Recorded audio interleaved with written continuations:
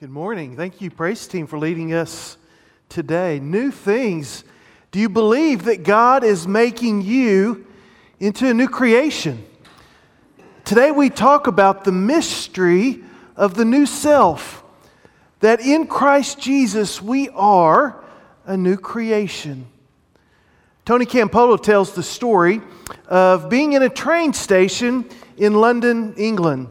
And as they were leaving the train station, they were in a compartment. It was a train with compartments. And the two gentlemen that joined him, he began to observe that they were good friends. They were, one was American and one was British. And as he began to understand and get to know them, he discovered that they had served together, one in the British Army, one in the U.S. Army in Vietnam. And as they had left the train station about 10 minutes outside of London, the gentleman from the former soldier from Great Britain began to seize. He went into convulsions and he fell out of his chair and into the aisle, into the compartment there, and began to go into a serious convulsion. Well, his friend calmly took the newspaper that was in his lap, he rolled it up, and he placed it in his friend's mouth so that his friend would not convulse and bite his tongue, but so that there would be a guard, a cushion in there. After a few moments, his friend began to come out of that and began to rest, and as you can imagine, his body went limp from the strain of the convulsion, and his friend helped him up onto the seat, began to comfort him and nurture him and get him something to drink, put his jacket around him so that he could be warm. And the American looked across at Campolo and said, "Let me tell you our story. We were in a combat situation together, and a grenade came in and exploded in our midst. It blew off my leg, and he pulled up his pant leg, and he showed him his prosthesis.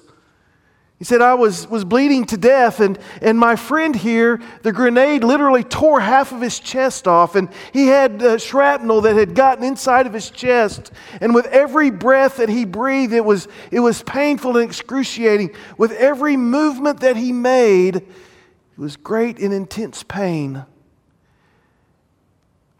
And as we laid there waiting for help to come, we saw the helicopter in the distance coming towards us.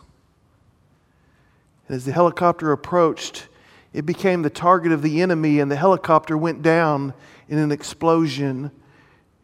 And I assumed we were just there to die. And my friend, with the excruciating pain, every breath, every movement that he made was filled with pain. He would cry out, he would scream out, but he stood up. And he grabbed me by the collar and he began to drag me through the jungle to find a place of safety and of aid. And with every step he screamed and he yelled because of the intense pain. And I said, "Leave me here, leave me to die. Save yourself." And my friend wouldn't have anything with it. He dragged me through the jungle until we found help. He said about 1.5 years ago, I got word that my friend had begun to have seizures, convulsions as a result of his injuries as he was growing older, and that he needed 24-hour care. When I heard of this, I sold my New York City condo, I sold my car, I sold everything that I needed to sell, and I moved to be with him and to care for him. Convulsions haven't been so bad. In fact, this is the first seizure he's had in about 2.5 months. But someone needs to be with him all the time, just in case. Campolo looked across and he said, "Well, you know, I'm a preacher, and this is a really great story that I can tell." And the soldier looked at him and he said, "Well, don't be too impressed with me." He said, "This man gave his life for me. There's nothing that I wouldn't do for him." What about you? What about you in your relationship with Christ? True or false, becoming a Christian results in radical life change. Becoming a Christian means you sell the condo, you sell the car, and you give your life to following and nurturing a new life that has been given to you. Well, Brother Wade, I was just a young child when I gave my life, and so there really wasn't a radical transformation in my life. Well, we'll get there in a minute, but Paul's writing to Gentiles. He's writing to Gentiles who've converted in Ephesus and in other parts of that geographic area. People that have come out of a Gentile Greek culture that was idolatrous, that had so many different religions and gods and pursuits of pleasure. And he's saying to those that are reading this letter to the church at Ephesus, do you not understand that becoming a Christian, particularly as an adult, as a young man, as a young woman, as a teenager, results in radical life change? We've lost somehow this conversation, this celebration of conversion, of coming to faith and leaving an old way of life and becoming this new creation that we sang about, this new creature that we sang about in Christ Jesus. Does becoming a Christian result in radical life change? I believe it does. But for those of you that say, well, I grew up in the church and I grew up with Christian parents that loved and nurtured me. Maybe this is a better question for you, true or false. Being a Christian results in a radical break with the culture in which we live. Is your life look just like everybody else's life? Are you a follower of Christ and yet your relationships look like everybody else's relationships? Your pursuits look like everybody else's pursuits? Or is there something different?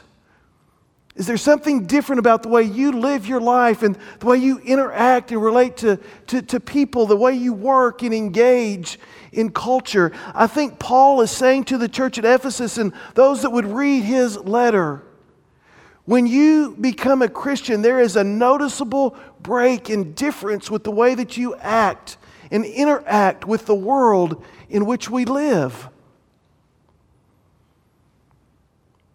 So this morning, let's dive into, if you would, the mystery of the new self, of the new creation that we are in Christ Jesus. Ephesians 4 verse 1 says it this way, that we are to walk in a manner worthy of the calling. To walk in the manner worthy of the calling of Jesus Christ. Now, we've just come through these first 3 chapters of the book of Ephesians, very doctrinally and theologically focused on important, complex issues like predestination, like salvation, like what does it mean that God became man? And now, as we saw last week at the end of chapter 3, Paul paused for a brief prayer and a brief blessing, benediction. And when he comes back here in what we call chapter 4, verse 1, there's a noticeable change in difference. Paul is moving from doctrinal, theological focus to a focus on just the practical way in which we live and the way we walk in faith and in life. You see, the church was surrounded by the Gentile culture. The church at Ephesus was made up of Gentiles who had come out of that culture and had come to know Christ in a new way. And Paul is exhorting, he's teaching them, he's helping them to understand that the way they live now is different, is radically different than the way they used to live as Gentiles. Now they are followers of Christ. Now they are in Christ Jesus, and the way we live in Christ Jesus is different from the way that we live in the world and in the culture around us. In verses 17 through 19, he simply says it this way, no longer walk as the Gentiles walk. And he goes on to describe the walk of the Gentiles in verses 17 through 19, he says, the walk of the Gentiles is characterized by a futility of mind. Well, what does that mean? A futility of mind means we engage our mind in folly, in foolishness. We engage our mind in distractions that really don't mean anything. We engage our minds in emptiness, in things that are pointless. And the way of the life of the Gentile is that we focus our mind and our lives on things that really don't matter. Can you relate to that? Do you understand that walk of the Gentiles? It's not about a mind of Christ. It's about this futile mind. He goes on and he says the way of the Gentiles is the way of darkened understanding. For the Gentiles, light was gone from their understanding. The Gentile might say, well, you know what? This is my truth. And because this is my truth, I can live my life however I want to. The darkened understanding of the Gentile meant that they were no longer capable of understanding the truth of God. How many times have we heard that today in our culture? Well, you know, this is my truth. You have your truth, I have my truth. And you can have your truth and do whatever you want to, but just don't impinge upon my truth and the way I want to live and the way that I want to express my life. Again, the mind of the Gentile, the walk of the Gentile is a darkened understanding, as in contrast to what Paul has already introduced to the Gentile in Ephesians 1 verse 18, where he says this, I'm praying that the eyes of your heart may be enlightened so that you may know. Paul is contrasting the way of the Gentile believer, the Christ follower, is that your heart and your mind are being enlightened by God so that we can have understanding. We can have wisdom and knowledge. But this is not the walk of the Gentile. He goes on and says, the walk of the Gentile is characterized by being excluded from the life of God. These Gentiles were separated from God. They were separated from fellowship and relationship with Him as they pursued their own gods, as they pursued their own pleasures. They were excluded from God's grace and from His direction and His truth in life. And he goes on to talk about their ignorance.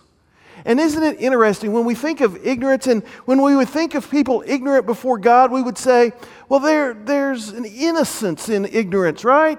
They have to be innocent if they're ignorant. But Paul is careful here to help us to understand that ignorance leads to a hardness of heart. I think it was last week we talked about Revelation and how God has revealed Himself to us through creation so that none of us are without excuse. That there is a God and that God is revealing Himself to us through His creation. And yet Paul here says that those who walk in the way of the Gentile are excluded from the life of God, and their ignorance and their hardness of heart continues to separate them from God, and they will stand guilty before God in their ignorance, because ignorance is not innocence. The walk of the Gentile is characterized by callousness. A callousness that refers to a lack of moral feeling. They're morally numb. You know what a callus is like when you get them on your hand or on your foot. You can rub them, you can scratch them, and there's no feeling there. And in a lot of ways, they protect the skin underneath. But in this situation and experience, your heart and your life and your mind become callous to God, excluded from God, numb to God. And so because this part of your life is numb, because there's no feeling there, you're given over, Paul says, to sensuality, to pleasure, and just trying to find something where you can feel, where you can have a pleasure. And so the walk of the Gentile is characterized by unrestrained morality and unrestrained sexuality and its expression. Some are given over to the pleasure and the sensuality of drug abuse and just looking for that next high. Because why? Because life is so numb. And if I could just have feeling somewhere, I would know that I'm alive. Paul goes on to describe this callousness as practicing impurity with greediness, with covetousness. I've got to have that sense of pleasure. I've got to practice what is immoral in the sense of trying to find feeling and some experience that can bring some kind of maybe momentary purpose of life. But the practice of impurity with greediness implies that there's no regard for others and that you're going to use and you're going to take advantage of and you're going to manipulate others in this pursuit as well. So Paul, as he begins this passage in verse 17, this very practical passage, he describes the life of the Gentile, the former way of life. And then look in verse 20, but, he's transitioning, but you did not learn Christ in this way. And now we're getting ready to see the good news and a new way to walk. But you did not learn Christ in this way. Well, how did you learn Christ? 2 or 3 times in the previous sections and chapters, Paul has talked about the dynamic, the experience of hearing the Word of God being preached and taught, hearing the gospel being shared. There's a dynamic, there's a spiritual thing that goes on when the gospel is proclaimed, when it is taught, when it is read, when it is shared. And Paul said, you learned Christ as you heard Christ being preached and taught. Again, as your mind was not darkened, but as your mind has been enlightened through the hearing of the message of God. Verses 20 through 24, he goes on, in reference to your former manner of life, in reference to the way you used to walk, learning Christ has enabled you to take off the old self. This old self which has been being corrupted through the lusts of your desires. This learning that you've done in Christ has enabled you to have your mind renewed. In Romans 12, verse 2, Paul says that we're transformed through the renewing of our mind. So Paul is saying we're taking off this old way and we're beginning to be renewed as our mind is being renewed. Why? As we're listening, as we're being taught and learning Christ, our mind is being renewed so that we can begin to purposely and actively put on Christ and to put on the new self as we learn about Christ.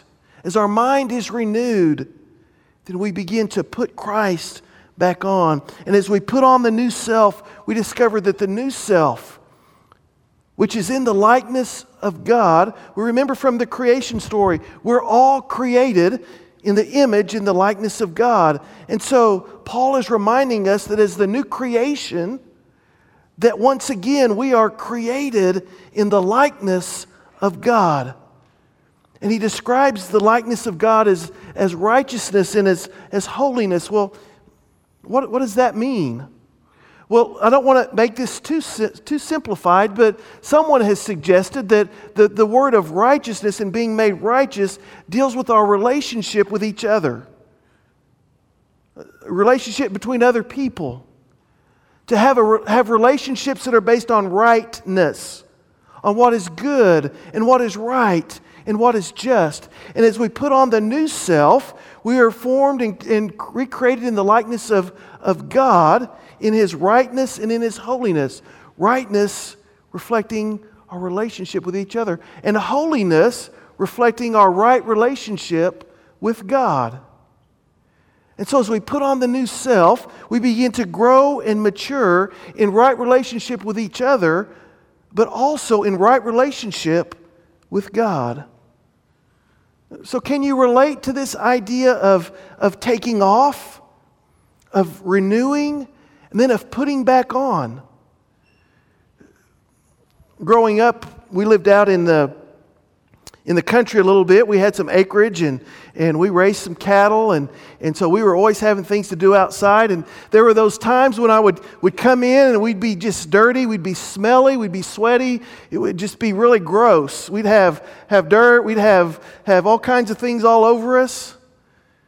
Or maybe it would be wintertime and we'd been outside and we'd come in and the ice was caked on us and we were dirty, we'd been in some mud and we'd come into the front door and Mom would say, "Oh no, don't you come in here. Go to the garage." Why did we go to the garage? Because she didn't want that mess in the house, right? And so you go to the garage and what do? You take off. You take off what is yuck. You take off what is dirty. You take off what is smelly. And you strip it off. And you leave it there so that it can be thrown away or it can be taken care of in its own time, right? And then what? Then you shower. And showering is kind of that renewal, right?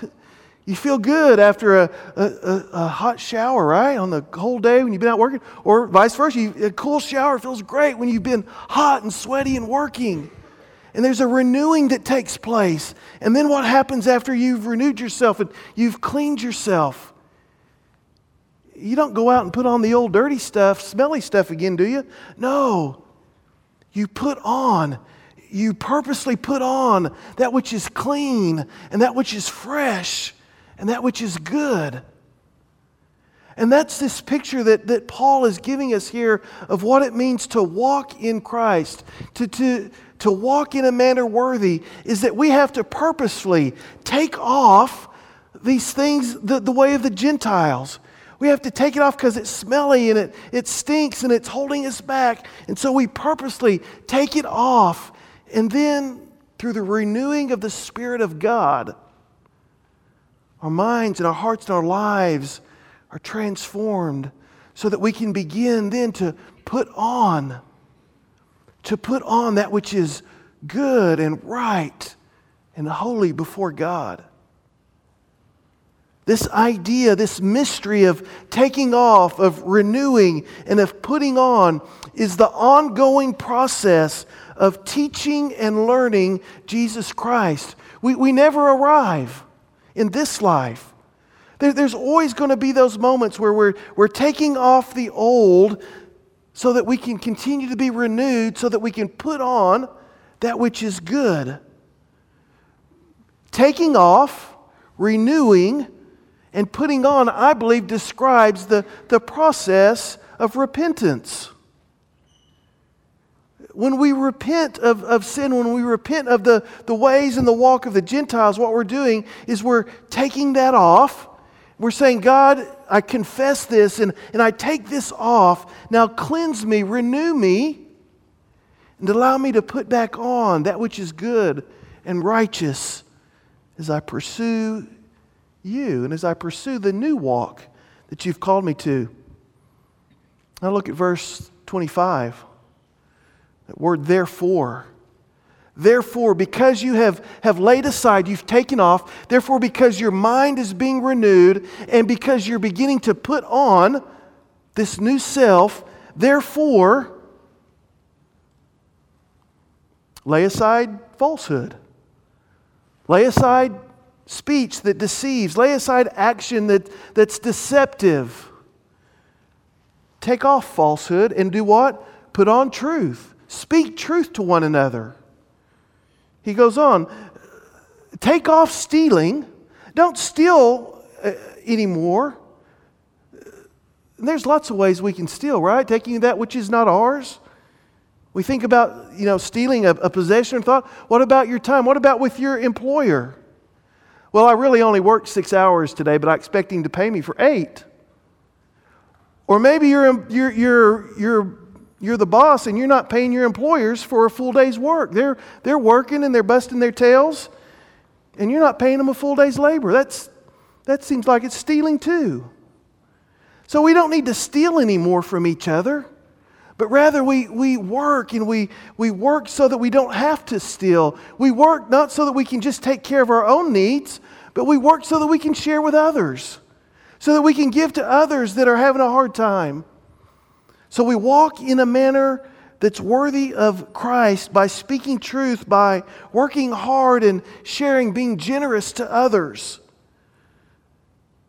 We walk in a manner worthy when we don't use our words to tear down and hurt others, but when we use our words to build up and to encourage and to speak grace into the lives of others. Oh, our words are often our greatest weapons, aren't they? And we know the exact words to hurt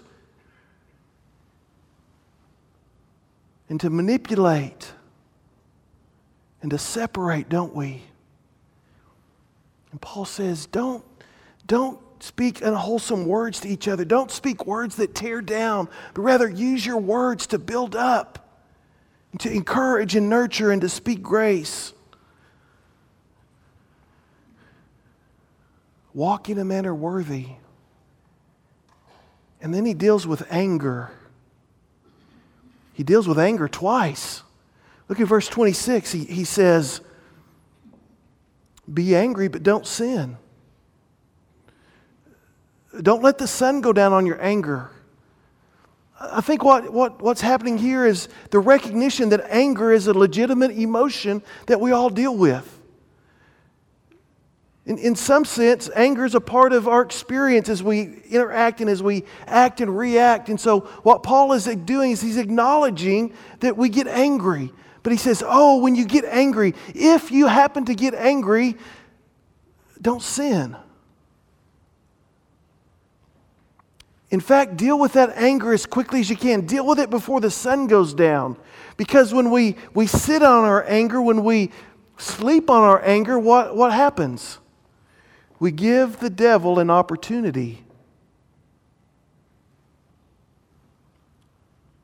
to wreak havoc in our lives and in our relationships. If you're going to be angry, don't sin. Deal with it right then. But then he goes down into verse, I think it's 31. And I think what he's saying in verse 31 is that we need to come to that place where we have such control, where we're walking in the way of Christ in such a deep and profound way that we can put anger aside completely and totally in its sinful expression. Put your anger aside. How many, if we were honest here today, how many of us would say that anger is what has separated, has destroyed relationships in my life? Lay aside anger. And he goes on and he tells us, he helps us to understand what some of these different areas of anger are. He deals with bitterness. Well, what's bitterness? Bitterness is resentment to the past. It's being angry over something that happened weeks ago or months ago, or for some of you, decades ago. You're angry about something that happened years and years ago, and it still has control of your life. Lay aside that bitterness. Redeem that bitterness. Repent. And don't let that bitterness have control in your life anymore. Lay aside bitterness. Lay aside rage.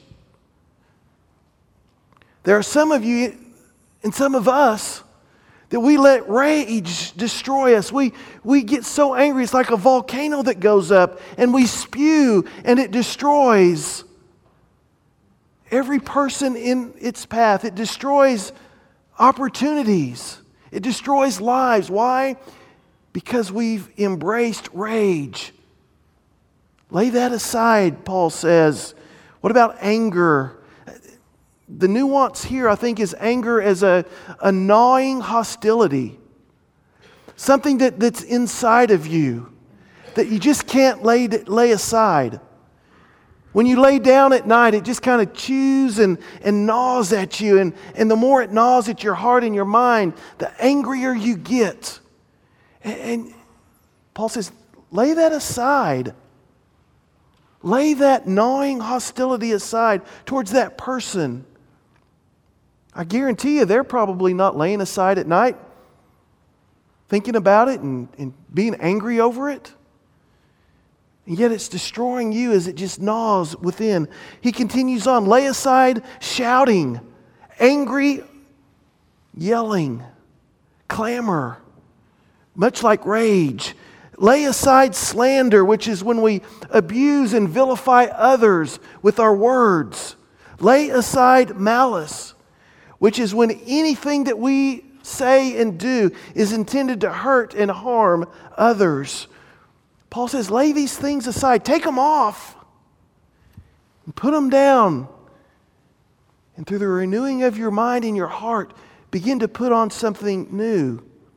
Well, what are those? What's new? In verse 32, put on kindness. Put on compassion.